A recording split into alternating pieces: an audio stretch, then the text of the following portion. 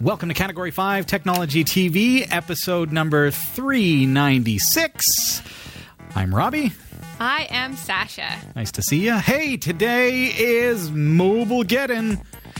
Google has put their foot down. We're going to talk about what mobile responsive web design means, who it affects, how it affects you if you have a website. So you want to stick around, we're going to be talking all about that. I love when I actually get it.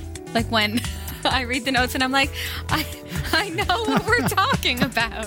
That's a plus. It happens not all the time for me. It's all good. Here is what's coming up in the Category5.tv newsroom. Point-of-sale terminals have become an attractive target for hackers, as is reflected in the increasing number of RAM scraping programs that steal payment card information from memory of such systems. WikiLeaks has published hundreds of thousands of emails and documents from a cyber attack on Sony Pictures Entertainment last year. Schools in Los Angeles are seeking compensation from Apple over a $1.3 billion iPad-based education project that has gone awry. A camera powered by the light it uses to take pictures has been invented by American scientists.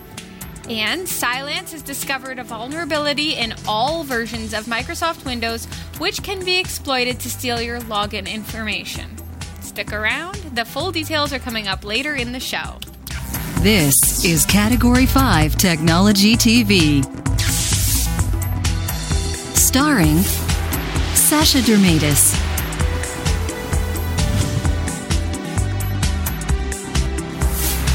Hillary Rumble,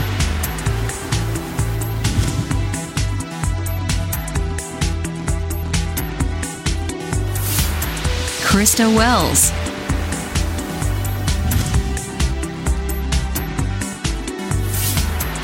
Eric Kidd,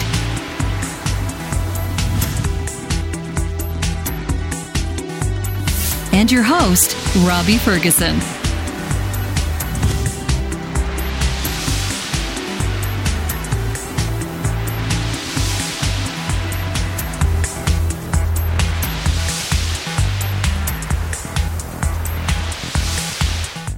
Welcome to Category 5 Technology TV. So nice to have you here, folks. Good to see so many familiar faces in our chat room. Yes, like Joe in New Hampshire. Yeah. And DJ Quad. Yeah. GWG. I hope your night is going well. Hey, look, Robbie Ferguson is in the chat room. Whoa. Crazy. He's there. I gotta say hi. Wow. Hi. Robbie. Yeah. Category5.tv is a member of the Tech Podcast Network. You don't say. I do say. Oh. If it's tech, it's here. Cat5.tv/TPN. I don't know this off by heart. And and the International Association of Internet Broadcasters, which is cat5.tv/IAIB. Happy birthday! It's my birthday today. Sasha's Yay! birthday. Mine and the Queen's. It doesn't end here, though. It is the birthday month. That's true. But hey. I feel like the Queen, though I might choose to celebrate in June. I just saw that on the news. Can you receive like cake and ice cream by mail? Yes. Is that possible? Yeah. Yes. I would think it's worth a try. We have a P.O. box, right? We do have a P.O. box, yeah. I'll take it. The cash monies, too. I would not use the cash monies for cake, though. No. I would use it for a Roku. That is the Send truth. her a Roku. Happy birthday, Sasha. Here's a new Roku. Oh, we said it. Yeah, you just got 14 new Rokus. Yes. What are you going to do with that? I just got 14 new happy birthdays in the chat room. Thank Hooray. you, everybody. Yay! I'm a zillion and 4 years old. You'd never know it to look at you. I know. I just had my hairdresser dye all of the grays out. Yay! Well, hey, speaking of donations, I want to say thank you to everybody who has donated as of late. We appreciate that very, very much. We're working on upgrading our cameras here, and it's a bit of a stepping stone process because the technology is evolving and the ability to just jump right to what we inevitably want is very, very expensive. So we're taking these stepping stones, like using the D50-100 as you see us on tonight. It looks great. This is a DSLR camera that basically we've hacked. So the firmware has been replaced with a hacked firmware to turn a DSLR into a video camera. And it looks pretty great. So some donations have come in specifically to help us with the camera upgrades and the transition, and so we're well on our way to that, but there's a lot still to go. And in fact, Movie Buff was asking in the chat room just before the show about the new Micro from Blackmagic Design. And it is a beautiful little 4K camera that is... It's a studio camera. Okay. Kind of perfect for our needs because we looked at the Studio 4K and it's a little bit of overkill in that I think sometimes there are wasted money on some of these devices. So the Studio 4K has a 10-inch screen built into it. Well, why should we pay for a 10-inch screen when we're live on the air? We've got screens all around us. We don't need the screen. Right. So when they're bringing out, anyways, it's just been announced, but the Micro doesn't have a screen. It's strictly HDMI and SDI output, so we can just plug it into our server and we've got a 4K camera. That seems perfect. Really perfect, but quite pricey. They're cheap. I mean, they're $1,300 plus a lens. So when you compare to the price of a studio camera that used to be $20,000, $40,000, that's ridiculous. When you can get something now for $2,000. Kind of idea once you factor in the lens and whatever else. So that's pretty cool. So stepping stones to get there. If you would like to throw something our way, if you're able to, we really, really appreciate that. I've put together a new way to donate. You can go to cat5.tv/C, or just you can actually go to donate.category5.tv now, and you can actually select how you want that money to be used in order to allocate it to specific shows. If you want to support Sasha's show, Try It, Buy It. The Newsroom with Sasha Dermatis, for example, we're looking to upgrade her camera because you're using a webcam right now. Right. But it's nice because it kind of fuzzes me out a little. I like it. But the background is crystal clear and you're just a little bit fuzzy. Yeah. So no fine lines or wrinkles. Replacing that with a D50-100 would be perfect. Probably for the best. Now, if people go on and click the affiliate links and buy things like on Amazon, sure, then a little bit of that money kicks back to us. Yeah, that's as well, a great right? way to support the show. We get between 4 and 6% of the sale is kicked back from Amazon, so you can go right through category5.tv and you can click on support us and our affiliate links. And as Sasha says, it's a great way to support us, and we appreciate everybody who's been doing that. That is really making a difference as well, because if you're going to shop anyways, and people are doing that, you're using it with everyday things, not just big purchases, and I really, really appreciate that, and it's really going to go a long way with the show. Yeah, though I bought some gifts for my sister from the affiliate links. That's cool. It was nice. I liked it. I got my stuff right to the door. Didn't have to look around in the store. I'm new to online shopping, so for me, it's the little things. Oh, yeah. And how's that been as far as the experience goes? You're really entering online shopping kind of late here, Sasha. And I'm yet to be on Twitter also. But I like it. I feel like I'm cheating somehow. Like, I feel like it's weird. I did Christmas shopping on Amazon, and it was brilliant. But, yeah, I mean, a lot of my purchases that I have coming up for my new show will be through Amazon, right? Because it makes sense to try it, buy it, and you have to be able to buy it on Amazon so that we can link it through. So I'm new to it. I like it. I feel like I might be overspending because I get online and I love everything I see. But you're using our affiliate link, right? So that's okay. Beautiful. Just put that bug in your ears. There Nice. you go. Speaking of great other shows that we have. Now, this is Category 5 Technology TV, and as you know, we've always had a vision of expanding, so Sasha's got her 2 other shows, the Newsroom with the Category5.tv Newsroom with Sasha Dermatis, and then Try It, Buy It as well, which has had its pilot, and we are working on other episodes as well. We've got the show is starting on May 23rd. It has been announced, so here's our official announcement. You're going to be able to enjoy that. We're going to talk more about broadcasting and how you can create a webcast and do all the things that are needed in order to do what we do, for example. So you'll learn all kinds of interesting things. Certainly if you're into webcasting or if you've got something that you want to be able to broadcast on the web, that's going to be a show for you. And this past Friday, we launched New Every Day, a new talk show with Carrie Webb. She is a former co-host on Technology TV, and she's joined by Jen Wagar. And that is going very well. We appreciate everybody's support. You can find out more about their show at neweveryday.tv, and make sure you show your support to them as well. And say hi, welcome them, welcome Carrie back to the Category 5 family, and welcome Jen to the family as well. It's really exciting to be expanding. She's the original co-host. She was the first co-host on the show many years ago. So she was here seasons 1 and 2, and so now here we are in kind of the mid-late season 8. So to give you an idea. So it's nice to have her back on the network, and you'll notice if you're watching on Roku tonight, there have been some changes on our Roku channel, updates to accommodate the fact that we're migrating more toward a television network as opposed to just a TV show, so that's exciting as well. So we hope that you enjoy the changes there and the ability to check out more shows and more content from Category 5. And then we've got our nature show.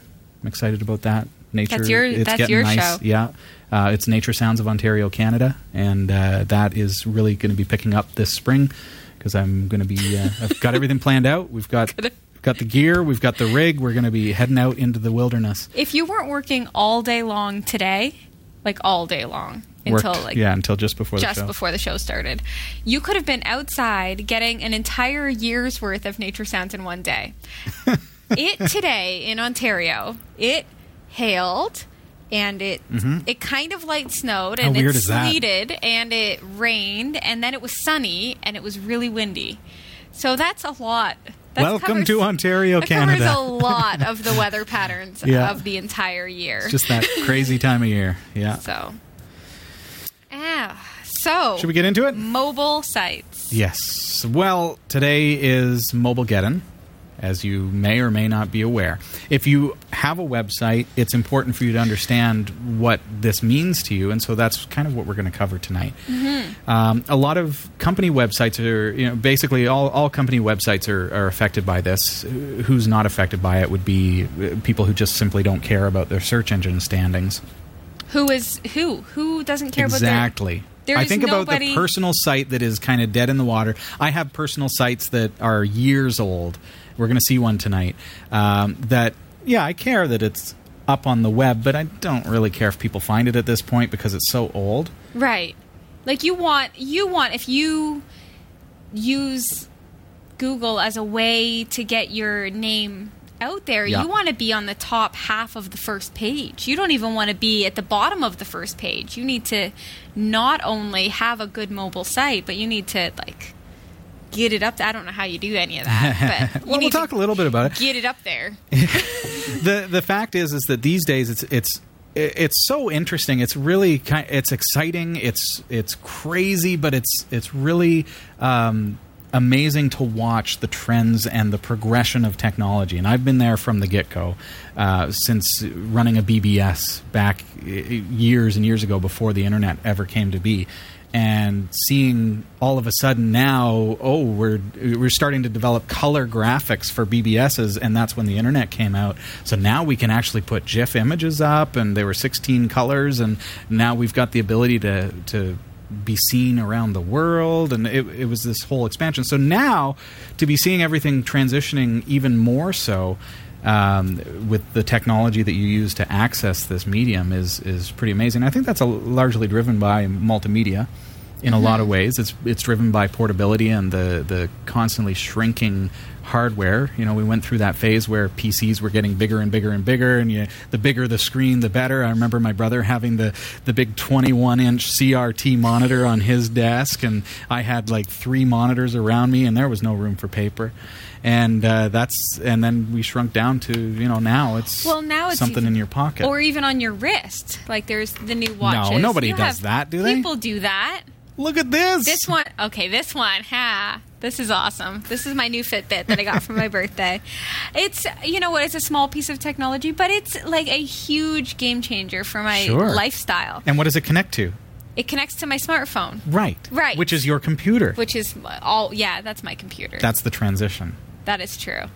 Just thinking back, and maybe you've grown up with it. Maybe this is nothing's new to you, but I must feel a little bit like the grandparent who saw television invented and then saw color television come to be, right? That's kind of, and it's sad because now I'm starting to say when I was your age, we're at that point. Is it easy to change your website to a mobile site? Like, is it something where you just have to... It's not necessarily easy. Is it a whole new site that you have to program? Like, are there people that Could have be. to... Yeah, we're going to look at 3 different types of websites tonight. Right. And how you can make your website be mobile ready so that you're not affected by this. Fact is I was working on a website for a customer, and we were doing some Google AdWords and doing some advertising with Google. And this particular customer, we monitor, as I always do, and monitor the AdWords account, see how things are going, see how people are finding their website. And I was a little, just being a bit old school, I was a little bit shocked to find that 65% of their search engine results were people on their phone. 65%. That makes sense to me. So Google now has said, okay, if 65% of people are using Google on their phones and searching for you on their phones, we don't want to serve results on their phones that are not going to work on their phones. So Google has seriously just put their foot down and said, okay, if you are not mobile friendly, we're going to cut you out of our results. Plain and simple. Is that fair? Is it fair? Is it okay? Is it cool? Like, I kind of like it as a user. Sure. Right? Like, I like that no matter what I click on now, it's going to be easy to navigate. And I'm not going to have to scroll over, like, half a mile to click whatever it is I need to click. But, like, if it was my company and I worked really hard to get up into the top search results only to have it taken from me. I mean, I guess it was fair warning, but what if I'm not savvy? Well, I'm not. What if I didn't know Robbie? Sure, it hurts. The company that just got a website made 2 years ago, and possibly a big website, and suddenly Google is saying this. But you hit an interesting point there that as a user, this is going to impact you. So when we transition our thought and think, okay, this isn't Google making a change to how we use the internet. This is the users driving change and the search engine responding to that change. They're saying, okay, the users are getting annoyed with having to scroll left and right and up and down and zooming in and with these websites. And so what is that result? They're hitting back and they're finding the next result. So they are saying, okay, well, based on the users, we're going to have to make this change because there are too many old school websites out there that are not responsive, that are not working on mobile devices. And that's how 65% of people are using the internet now on a daily basis. So the 3 different types of website that basically exist. You've got the old school kind of website that is static width and height, and it's basically inflexible. And so when you look at that kind of a site on a mobile device, it's like you say, you're moving left and right. You can't see the buttons. You can't click on the menu because it's this tiny little text. Yeah, you like scroll over. You're like scroll, and then you have to like get the things big enough so that you can actually click it, and then if you finally zoom in far enough, you've done this, right? You zoom in far enough, and so that you can read the text, and then you've got to go left, right, up, left, right, and it just drives you nuts. And I think there was a time when that was acceptable, and that may be when the iPhones first came out, and when people were just navigating the web, and it was novel to say, oh, I got the internet on this thing in my pocket. Right. But now it's no longer novel. It's what it is. And now we've got to have an internet that is working that's designed for these devices. And that's why it's called mobile first design. We as developers are now designing websites with mobile in mind, and the computer is the secondary consideration. How crazy is that as far as transitioning goes? So let's look at a website, and I told you we'd look at an old website of mine. Yay. And I'm going to show you the difference between the three different types of websites that you may encounter. So we're going to jump over to soulcleansed.com. This is my old band. So this is before my wife and I had our first child. Because that's when we went on an indefinite sabbatical from the band. So we had this band, we were touring around, we played at the Canadian Gospel Music Awards in Ottawa, we were kind of all over the place and doing some fun stuff and really growing, and then we had our first child and we decided that's family first, right? That's right. What we're doing. Is that you? That's me, yeah. I had hair. And back then this website was pretty cool. And you see that it is structured for what? Well, back then we had screens that were about this big. Right. Right? Now, it's centered in the middle of our screen and it's a completely different thing. So this is the old style way of doing things. And you notice, okay, well, if this was on a phone, this menu system is going to be a nightmare because it's just little buttons on the screen. And if you zoom out on that, let's look at what it would look like on a phone. And a good way to get an impression of how a website will look on a phone is to resize your browser to the shape of a phone screen. Oh, okay. It's pretty simple. That'll also tell us if it is ready for mobile in some regards. You'll see this website here. Okay, so let's say my phone is narrow like that. So if I get to this website, I see this, and I have to scroll left and right. Mm-hmm. And then I've got another scroller here, and it's nightmarish to... Okay, I can scroll that, and then I can move left and right on that. To read it. That's Becca, by the way, my wife. Really? Yeah, on the right there. Yeah. And that's me on the left. Look at you guys. I know, right? We were so hip. She was in the band? Yeah. When you said we, I didn't actually expect that Becca was also in the band. Yeah, of course. Does she sing? She sings. She raps. I have never incredible. Heard her sing. She's amazing. Becca, if you're listening, watch. Of course you are. Well, now you know the website address. So you can go and you can download the CD. It's free. So no way. Yeah, there you go. So looking at that, you see the website would be a nightmare on a phone, right? And I'm not ashamed to admit that. Why am I not ashamed to admit that? Because it's old. And I don't really care at this point. I like that it's like I said, I like that it's still up. Because it's a bit of my history. But I'm not going to redesign a website from 15 years ago kind of thing, right? So that's the experience. And if you're on your phone, you're probably going to do stuff like zooming in. And what that kind of looks like, because I can't read that text on my phone, right? Right. So I'm going to zoom in. And then once I've zoomed in, it starts to look kind of like this. Oh my. Okay, now the text is big enough on my phone, but I'm scrolling like this. Oh, goodness. And I'm going up and down, and all right, here we go. Oh, there, okay. And there's another scroll. Oh, my goodness. That's the experience that we've got. Mm-hmm. It's terrible, and that's what Google is cutting out completely. All right? So my website will still work on a computer. But so now my question is, yeah. It'll work on a computer, but Google will still opt out of showing it. No. Okay, so if you're searching for something on a computer, yes, it's not going to filter out. Correct. So this is fine. Google's only... This is fine, but 65% of the searches that are occurring, using my customer as the example, are mobile. Yeah. So if I'm a business, let's use a scenario here because I love scenarios. They help me to visualize how things go down. You own a coffee shop. That would be awesome. Downtown Barrie. It's the hot spot of town. Woo. Okay, 3 years ago, some up-and-rising web design star built you a website. Okay. It's not responsive. Okay? Yesterday, I'm standing downtown, and I bring up Google, and I type in coffee shops. And it gives me a list of all the nearby coffee shops. Yours is there. I see it. I walk over. I go in. I buy a latte. Is Fantastic. it good? It was awesome. Best latte ever. We aim to please. So that was yesterday, right? Yes. Today, same scenario exactly. I am standing there. I do my search. You are nowhere to be found. Right. Because Google has said, this guy's on a mobile device. The result that I would have served yesterday is not mobile friendly.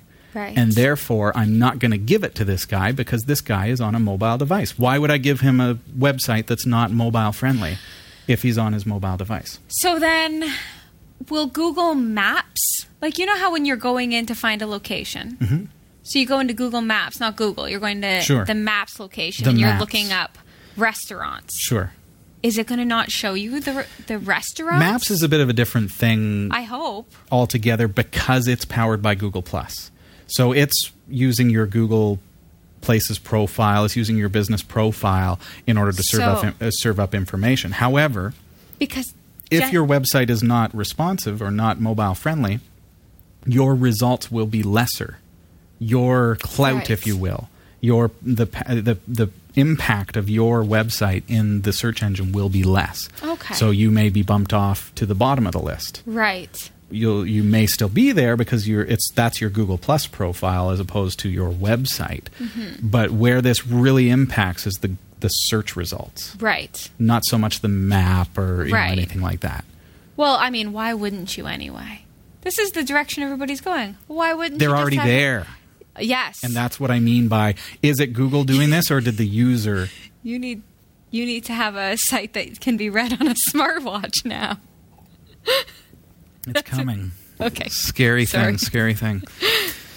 Second type of website that's out there, and this is kind of the workaround that every web designer used for the longest time because there was no such thing as responsive web design, and that is a mobile website. Mm-hmm. So Category5 is a good example of that because our website has been around for a long time. We've been on the air since 2007, and in order to accommodate mobile users, you'll notice if you bring up our website on a mobile phone, it will automatically redirect your website bringing up-ness, whatever. It's going to bring up a different result. website. You're not going to see the same website as you do on the computer. It's a totally different website. It's built specifically for mobile. Okay. So that's a different way of doing it. The disadvantage there is that we don't have the same content on our mobile site as we do on our main website. If I add something as a business, let's not think of this in terms of Category 5, but instead as a business, if I add something to my website and it doesn't get added to the mobile site, then all of a sudden there's a breakdown of the information. If my phone Right. number changes and I forget to change the mobile site, they're two different sites. But it's acceptable because it makes it so that my site works on a mobile phone and a computer or a smartphone or a tablet or whatever it may be. So it's an acceptable solution, but it's not the ideal solution. The third method is called responsive design, and you've probably heard the term. But we're going to touch on that. It's actually time for the news, but we're going to talk about it just after our news break. And Guess I'll head on over to the yeah, newsroom. you work your way over. You stick around because we're going to be talking all about responsive design, how that is applicable to you, possibly as a business owner, a blogger, somebody who's going to be working on websites. If you're building a website, you need to know this stuff. So stick around. Over to the newsroom. Here's Sasha Dermatis. It's Tuesday, April 21st, 2015, and here are the stories we're covering this week. Windows-based point-of-sale terminals are a top target for data scraping malware. WikiLeaks has published more than 170,000 emails and 20,000 documents which were obtained illicitly in last year's hack attack on Sony Pictures. The Los Angeles School District is extremely dissatisfied with Apple, and for good reason. A camera that could take pictures forever without a separate power source has been invented. And, surprise, another way to exploit Windows credentials has been discovered, and it's a doozy. These stories are coming right up. Don't go anywhere. How would you like to have a bit of hosting for your mobile-friendly website? You can get it at cat5.tv/dreamhost. Make sure you check out with the coupon code CAT5TV. For only $70 per year, you're going to get a free .com, .ca, .net, whatever it is you want. Your domain name is absolutely free. You're going to get unlimited hosting, unlimited bandwidth, unlimited email accounts, and some free backup space for your own personal files as well. That's cat5.tv/dreamhost. And use the coupon code CAT5TV. Back to the newsroom. Here's Sasha. I'm Sasha Dermatis, and here are the top stories from the Category5.tv newsroom. Point-of-sale terminals have become an attractive target for hackers, as is reflected in the increasing number of RAM scraping programs that steal payment card information from the memory of such systems. Last month, security researchers from Cisco Systems issued a warning about a new POS threat dubbed Poseidon, like P-O-S-I-D-O-N, kind of hilarious. And on Wednesday, security blogger Brian Krebs reported that the program has already infected POS terminals at restaurants, bars, and hotels in the U.S. Security researchers from TrustWave now warn that during a recent investigation with the U.S. Secret Service, they've uncovered yet another RAM-scraping POS threat they've named Punky. The malware injects itself into the Windows Explorer.exe process and creates a registry startup entry to ensure its persistence. All payment card details and keystrokes captured by the malware are encrypted and then sent back to the command and control server. The malware can also download and execute other malicious files, including updates for itself. This gives Punky the ability to run additional tools on the system, such as executing additional reconnaissance tools or performing privilege escalation. According to the annual Data Breach Investigations report released last week, point-of-sale intrusions were one of the top 3 causes for confirmed data breaches last year. Now, Robbie, lately we've become really cash-free as far as society payments go. Like everybody comes in, I work in a restaurant, everybody pays with debit and credit. POS systems now have the tap and go. I just feel like threats like this put that whole industry at risk. Right? I suppose it does if people clue in that the problem exists. But there seems to be a level of trust, I guess, that we have when we go into a place and we pay. You know, has anyone ever asked to see if you've got up-to-date antivirus? Realistically? People don't even ask if we're on a separate Wi-Fi. Right. Like they just, and the thing is, if we were on the same one, anybody could really hack in, right? Oh, sure. Yeah, I could sit down at the table and get on your Wi-Fi and start accessing your point-of-sale system. Exactly. But nobody asks any questions at all about it, ever. Right. So maybe that's the disconnect, is that people just don't know. And so if you got infected, if one of these restaurants or something were infected with a virus that was sending out the information, well, what do you do? What do you do? And the thing is, it will always look bad on the company. Sure. Right? So, yeah, you always hear about the company. It's the company's fault. Exactly. Not necessarily. And in this case, it could be the POS. If you go to a restaurant and you get salmonella from lettuce that they bought from another source, you're always going to think it was that restaurant that got you sick. Mm-hmm. Same as if your accounts get hacked because of a POS system at that company, right? You're going to think it's the actual restaurant, when in fact it's the POS system as a whole. That's right. We're talking, problem. These are Windows systems. Yeah. This is even modern systems. Joe in New Hampshire was asking, do they still use XP on point of sale systems? And the fact is, yeah, probably a lot of places they do, because of the embedded XP. So the point of sale system comes as a prefabricated unit, and it comes with Windows embedded operating system built into it. So it would mean replacing all of the POS systems throughout entire chains of these companies in order to change that. But if this affects all the way up to Windows 10, well, what good is it anyways? Mm-hmm. This is a pretty serious issue. Are there Linux-based POS systems? Yeah, there are. Oh. Good question. So then it becomes, why are you not looking at Linux as an option? And maybe, hopefully the news will get out enough to say maybe this is time. And we're hearing more and more about companies and governments that have made the transition to Linux specifically for this. There's even a big chain in the UK who has recently switched everything over to Linux point of sale. And so it is absolutely possible and probably advisable as well. Not to say that Linux doesn't have exploits as well, but it's going to be a lot less common. It's going to be a lot less impact and quicker patches and turnaround. These are problems that have existed in Windows since years ago, and they still haven't been patched. Wow. Well, thank you. Now, WikiLeaks has published hundreds and thousands of emails and documents from a cyber attack on Sony Pictures Entertainment last year. The archives apparently include Sony conversations with Downing Street and with Hollywood figures. In November, the entertainment company suffered a cyber attack weeks before releasing The Interview, a film criticized by the North Korean regime, and while North Korea denied involvement in the attack, they praised it as a righteous deed.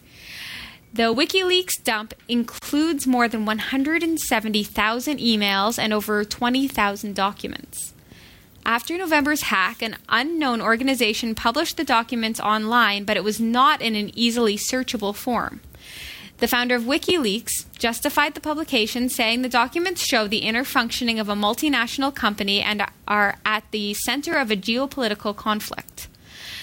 Sony said it strongly condemns the WikiLeaks release and vehemently disagrees. I don't know how to say that word. We talked about this before the show. He's like, vehemently is in my news. Vehemently, but very strongly disagrees with WikiLeaks' assertion that this material belongs in the public domain. These are just people that are really praying. Obviously, Sony Pictures and Sony Entertainment really should have had stronger security. Absolutely, yeah. Absolutely. But why keep picking at them?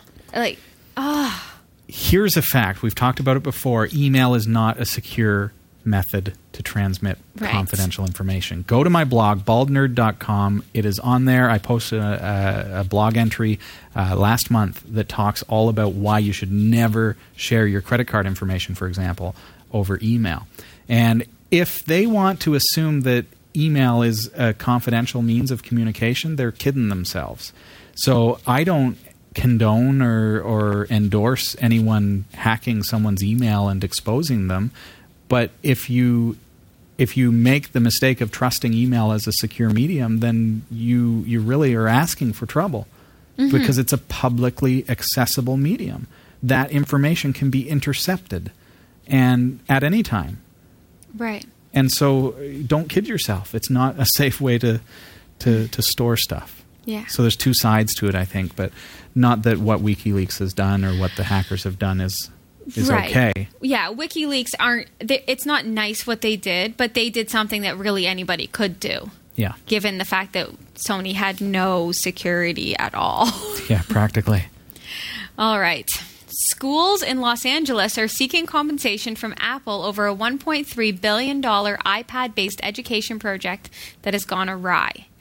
They have sent letters to Apple and its project partners seeking refunds. The project began 2 years ago and aimed to give iPads and other computers to about 650,000 students. It hit problems when students were able to bypass security systems on the tablets, and also because the computer-based curriculum was incomplete. The scheme was intended to be a way for poorer pupils to keep up with the wealthier peers who already enjoyed access to the tablets and other computer-based study aids. The LA School District initially bought 43,261 iPads loaded with math and English curriculum designed by educational and training firm Pearson. A further 77,000 iPads were bought to be used in standardized tests. Teachers, school heads, and administrators were also expected to use the gadgets to improve lessons and the way school was run. But in last week's letter from lawyers acting on behalf of the school district, it read, while Apple and Pearson promised a state-of-the-art technological solution, they have yet to deliver it. They are also believed to be considering legal action against the two main suppliers. In addition, the schools have cut ties with the firms and do not want them to be involved with any future developments. The superintendent in charge of the LA School District, who drew up and oversaw the costly program, resigned after the problem with the scheme came to light. The Pearson-Apple deal was one part of a $1.3 billion program. Wow. So, I mean, I guess what it seems to me has happened is only a little bit has come through. I mean, I guess these kids did actually receive tablets. Sure, but they're 2 years old, so they're already obsolete. These are Apple tablets. Yes. Ba-dum-bum. They gave these poor children, like really actually the poor children, old obsolete tablets with incomplete curriculums, but the ability to bypass any security systems. So really they've just created like a gang of just Like, That hurts. I guess there's nothing you can do on these things. Hopefully, obviously, the kids didn't have to pay for them themselves. Mm-hmm. Hopefully, they don't have to give them back, because that's mean too. But they're not being used for school curriculum if there was no curriculum on them. Seems weird. Seems like, why not finish a project before you actually launch it? That pains me. I would hate to be the guy who pushed and pushed and pushed for this deal to go through, and then Apple didn't hold up their end of the bargain and really let down the school board, and then the guy ended up resigning. I know. It seems unlike Apple, though. To be honest, Apple is all about, like, looking good in the face of the media, right? Like, they want to look as great as possible. So I guess you think they're that all hipsters, but giving iPads to, like, inner city children seems like it would be a great idea. Yeah. I don't know how they dropped the ball on this. Sad. Should have given them Linux. A camera powered by the light it uses to take pictures has been invented by American scientists. The camera generates power by converting some of the light falling onto its sensor into electricity that is then used to take a snap. Theoretically, the self-powered device could take a picture every second forever. wow. That's awesome. The camera's creators are now refining the device and are looking into ways to commercialize the technology. Refining so it doesn't look creepy, as does the really picture behind does. my head. Yeah. The prototype sensor grid is just 30 by 40 pixels in size and currently takes grainy black and white images that look like ghosts. To demonstrate its abilities, Professor Nair and colleagues used their self-powered camera to shoot a short film. Professor Nair says that the next step in development is to make a self-powered solid-state image with sensors, solid-state image sensor with many more pixels that could then be used to produce a standalone camera that could be used anywhere. The self-powering sensor could also be used to lower power consumption needs of smartphones and other gadgets, he said. Or, when not being used to take pictures, it could function as a built-in power generator. So this technology is beyond just camera use. Think about it. I mean, if you could use something that converts light into electricity, then, well, that's solar power, right? You could just walk around with your phone and it would charge in the sun, right? That sounds like, I mean, I don't personally know what kind of uses this would have, but it sounds like a pretty neat use of technology, I guess. I love it. Yeah. I don't know. It's like the Phoenix and the what is it? I don't even know. I don't know, but I think if they could get a higher resolution and get a really good image out of that, think of a surveillance camera or something like that, or because you can basically put it anywhere. And I guess that's kind of creepy now that I say it out loud and realize that, okay, You've become super one of spies them. might use this. But I think about how hard it is, even here at the studio, to run cables, and how we had to go through concrete and stuff like that to put cameras in. So, maybe that would be a way to power them and make it... I think it's so... cool. It's mind-boggling. Like, it takes a picture... and the flash gives it enough power to take another picture. Yeah. So as long as the light bulb doesn't burn out, you're fine. There you go. Light bulbs. They only generate really creepy little 30 pixels of light. I like it. Cylance is the first predictive cyber threat security company that taps into the power of artificial intelligence to stop malware. They revealed yesterday that their Spear security research team discovered a vulnerability in all versions of Microsoft Windows. The vulnerability can be exploited to steal sensitive login credentials in stealthy attacks. Cylance identified 31 software packages that can be abused to leak login credentials using this vulnerability, which is dubbed Redirect to SMB. They include some of the world's most popular applications: Adobe Reader, Apple QuickTime, and Apple Software Update for iTunes, Box's Sync Client, Symantec's Norton Security Scan, and Microsoft Internet Explorer 11, Excel 2010, and Windows Media Player. There's nothing that's not on this list. But isn't it ironic that the very security software that some people have installed to protect themselves is what is opening them up to this exploit? I feel like this has been the conspiracy theory I always thought. Like, Norton causes viruses is what I always thought. Yeah.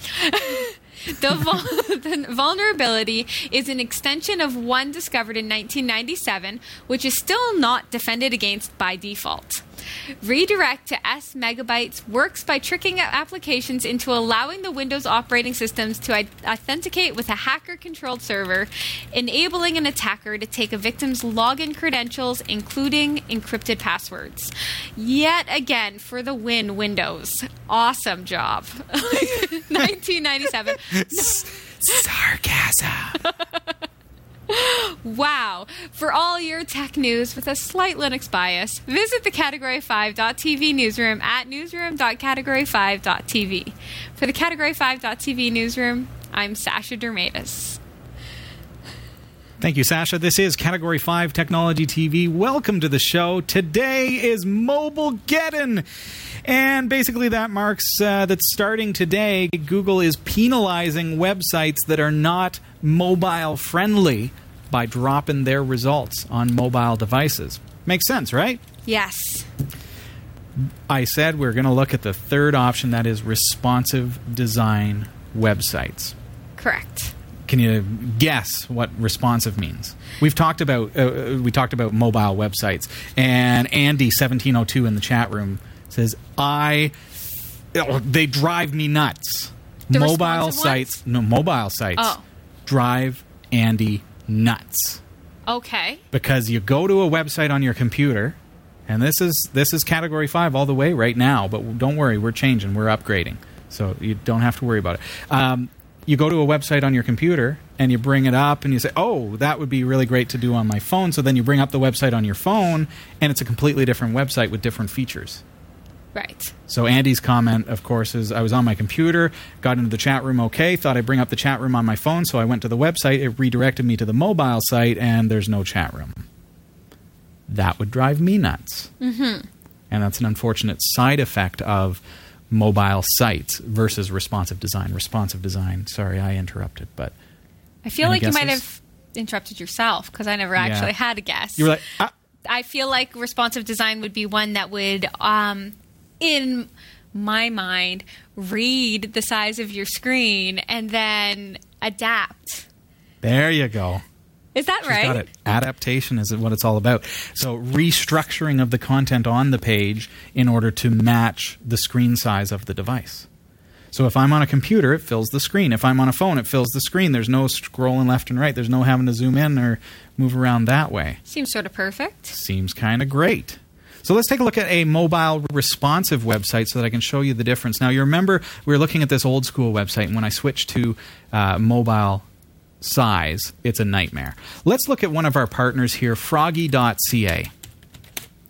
Make sure if you need any kind of alarm system or they do our security, vac, right? They do, yeah, and they provide everything from wiring to central vac to security monitoring, all that stuff. You can find it at froggy.ca. And this is a good example of a mobile responsive website. So you see on their website, here it is on my computer. It looks great. The guy's pointing at me. You know he's serious. Okay, so I met the guy from Froggy. Yeah. And he was awesome. Can't remember. Anthony. Yes. Anthony is awesome. He's a great guy. Anthony did not look like Men in Black. No. He's cool. He's cool, but this guy looks...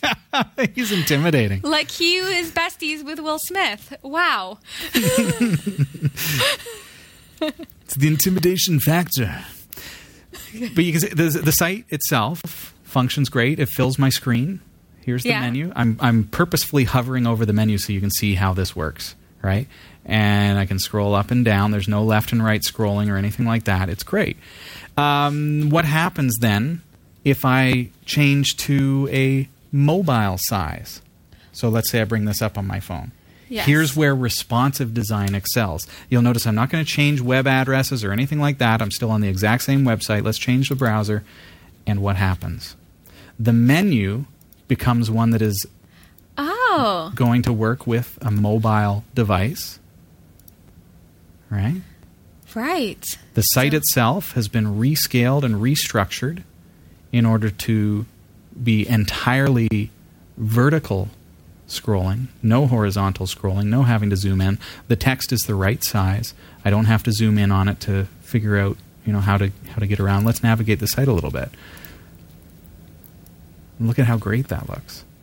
So this is on a mobile device. So watch what happens with responsive design. Okay. As I resize the browser, I'm going to do it in little steps.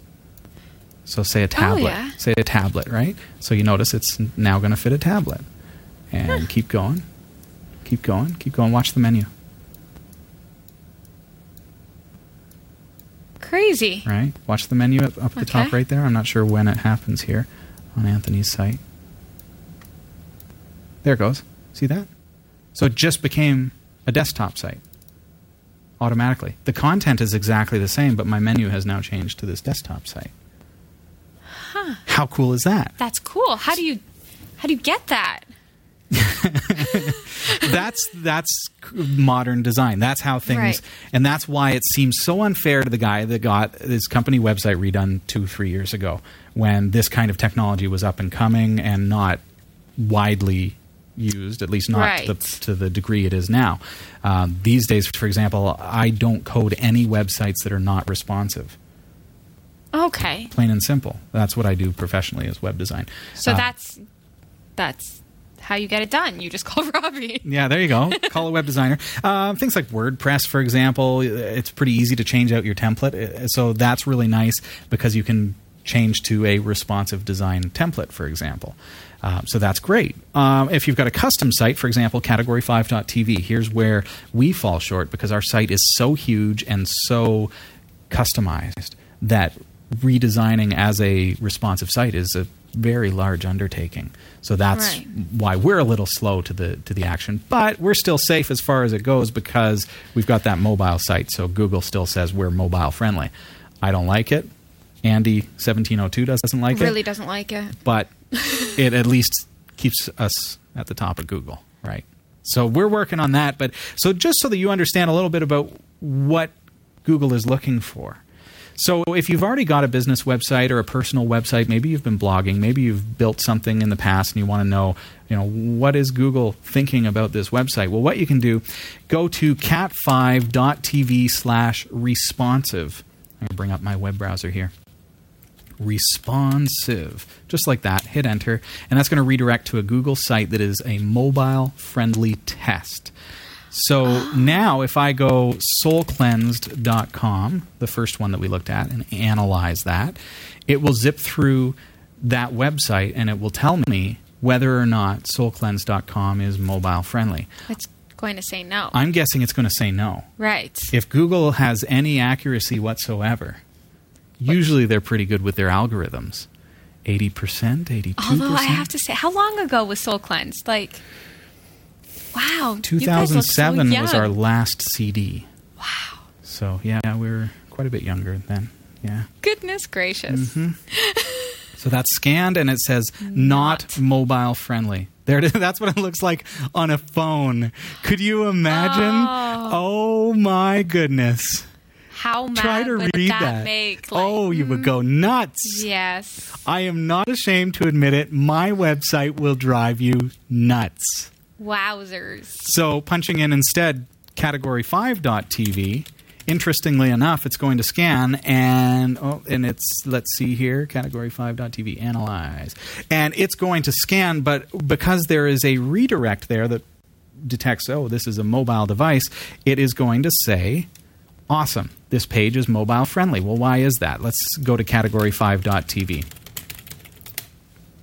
And you see our website. That's what it is on a desktop computer, not responsive. Okay, go back to the mobile friendly test, and you notice it's a completely different site because it has redirected to our mobile website. There you have it. So that's the difference. So that tool, cat5.tv/responsive, is provided by Google to help you to know whether or not your website needs work and whether it's going to function on mobile devices, if it's going to get docked in the search engine. DJ Quad wants to know whether or not you think modern WordPress themes like Avada with responsiveness is good enough. Well, again, like I say, you can resize your browser, make it narrow, and see what happens. Is there any horizontal scrolling necessary? If there is, go back to froggy.ca. Check out his website. Scale it down. Look at how it looks when you make it narrow like that, or bring it up on your phone. Right. Versus another site, use soulcleanse.com as a great example, or then you'd know the difference, or try your website. My blog is mobile friendly. Your blog is responsive. Yes. Yes. Yeah. You did that, didn't you? I did. Yeah. Yeah. Thank you. No problem. No problem. It was not me. Our only site really that is not responsive is Category5.tv, because that's our huge website. If you go to tryitbuyit.tv, for example, this again is going to be a mobile responsive website. So this is Sasha's show, and you'll see that it looks like that, right? But if I change the browser, it restructures your website. Right. And you've got a mobile menu, and you've got, right? So it's mobile responsive. So, yeah. That is a fun show. That's how it goes. It's a great show. Check it out. So I think to wrap up tonight, if you own a company, if you run a company, if you run a website for a company, and you've ever thought, I don't really need a mobile-friendly website, the fact is you're going to be shocked when you realize that 65% of your Google web traffic has just disappeared. Wow. 65%. So that is a freakishly high number. Yeah. But it does make sense. That's where we're at. So if you're hiring web designers, feel free to talk to me, but look for someone who does responsive web design. That's really where you want to be right now. Mm-hmm. This is Category 5 Technology TV. Welcome to the show. My name's Robbie Ferguson. Mine is Sasha Dermatis. There she is. Here I am. We must have viewer questions that have come in. We do have Sweet viewer questions. Okay, this is a comment from LJ Sam. Hey, LJ Sam. I just upgraded to an SSD and wanted my home folder on the mechanical drive. I had to make a few adjustments along the way, but the tutorial from episode 337 was accurate and very well done. Wonderful. That's the episode where you and I talked about moving your home folder onto a separate drive. Yes. 337. 337. I remember it like it was yesterday. Like some of the others, I had a hard That's time finding... old people say. I'm old today. Finding a solution. Thanks very much, and keep up the good work. Hey, I'm so very pleased that we were able to help. And you see, that's what's cool about Category 5. What's interesting about our show, our broadcast, and the fact that the site is so vast is that you are watching a show 337, and this is episode 396. Wow. Right? And so that just to give you some ideas to the spacing, because we're one a week, right? So you're watching something that's old as far as our standards go. Right, that's true. Okay, do we have time for more? Sure. Okay. This is Blythe55. Great show on backups, but what if you wanted to switch to a new program?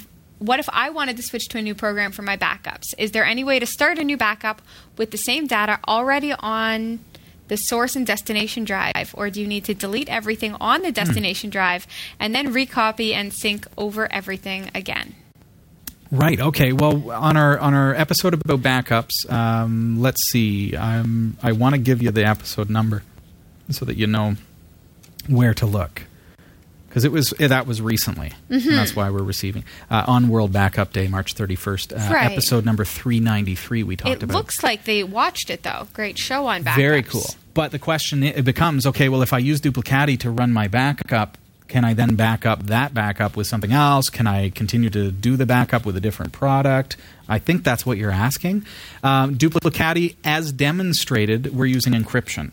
So we were encrypting the backup so that, for example, if I moved that backup or copied that backup to an external drive and took it with me off-site, if someone got it, they couldn't access the data because it's encrypted. Right. So similarly, your other backup software may not be able to jive with that backup. Okay. That's okay. I mean, think about the days when you used to have your email in an email application, and what would happen if you needed to move onto a new computer, a new application. You would take the file, like a PST file, for example, on Outlook, and move it over, and then you would just have two PST files maybe. So similarly, you'd have the old backup, right? And you've got the new backup, and that's okay. You don't necessarily need to delete it. I would never delete a backup until I have confirmed that I have replaced it. Mm-hmm. That's like not quitting your job until you have a new job. That's kind of it. But backups are even more important than jobs. Yes. You can get more jobs. You can't get more family Pictures. photos and stuff like that. So just be cautious. Always have 2 to 3 to 5 to 20 copies of everything. And that's where you want to be at. I keep 5 or 6 copies of everything that is important to me. And I keep them at various points on the earth. I just discovered the cloud. Really? Yes. Nice. I have stuff now on the cloud. Wonderful. Well done. Yeah. That's a starting place for sure. I know. We'll talk about that sometime. But for tonight, we're right out of time. Can't believe it. It flies by, doesn't it? Have a wonderful week. I hope you enjoyed the show. Sasha, thanks for coming in on your birthday. Thanks. There's no What a I'd trooper, rather eh? be. I'm like, do you want the night off? No. No, I got to see everybody. my birthday's only on a Tuesday once every 7 years or something. So. Something like that. I don't know. We don't understand time. I have no clue what I said was true or not. Every 14 years. Depends on the So. positioning of the sun. Something. Yeah. Depends if I'm in Australia or something. Anyway, have a great week. See you, everybody. We hope you enjoyed the show. Category 5 TV broadcasts live from Barrie, Ontario, Canada every Tuesday at 7 p.m. Eastern. If you're watching this on demand or through cable TV, check out the local show times in your area at category5.tv and find out when you can watch live and interact in the community chat room. Category 5 is a production of Prodigy Digital Solutions and is licensed under Creative Commons Attribution 2.5 Canada. We'll see you next time. Thanks for tuning in.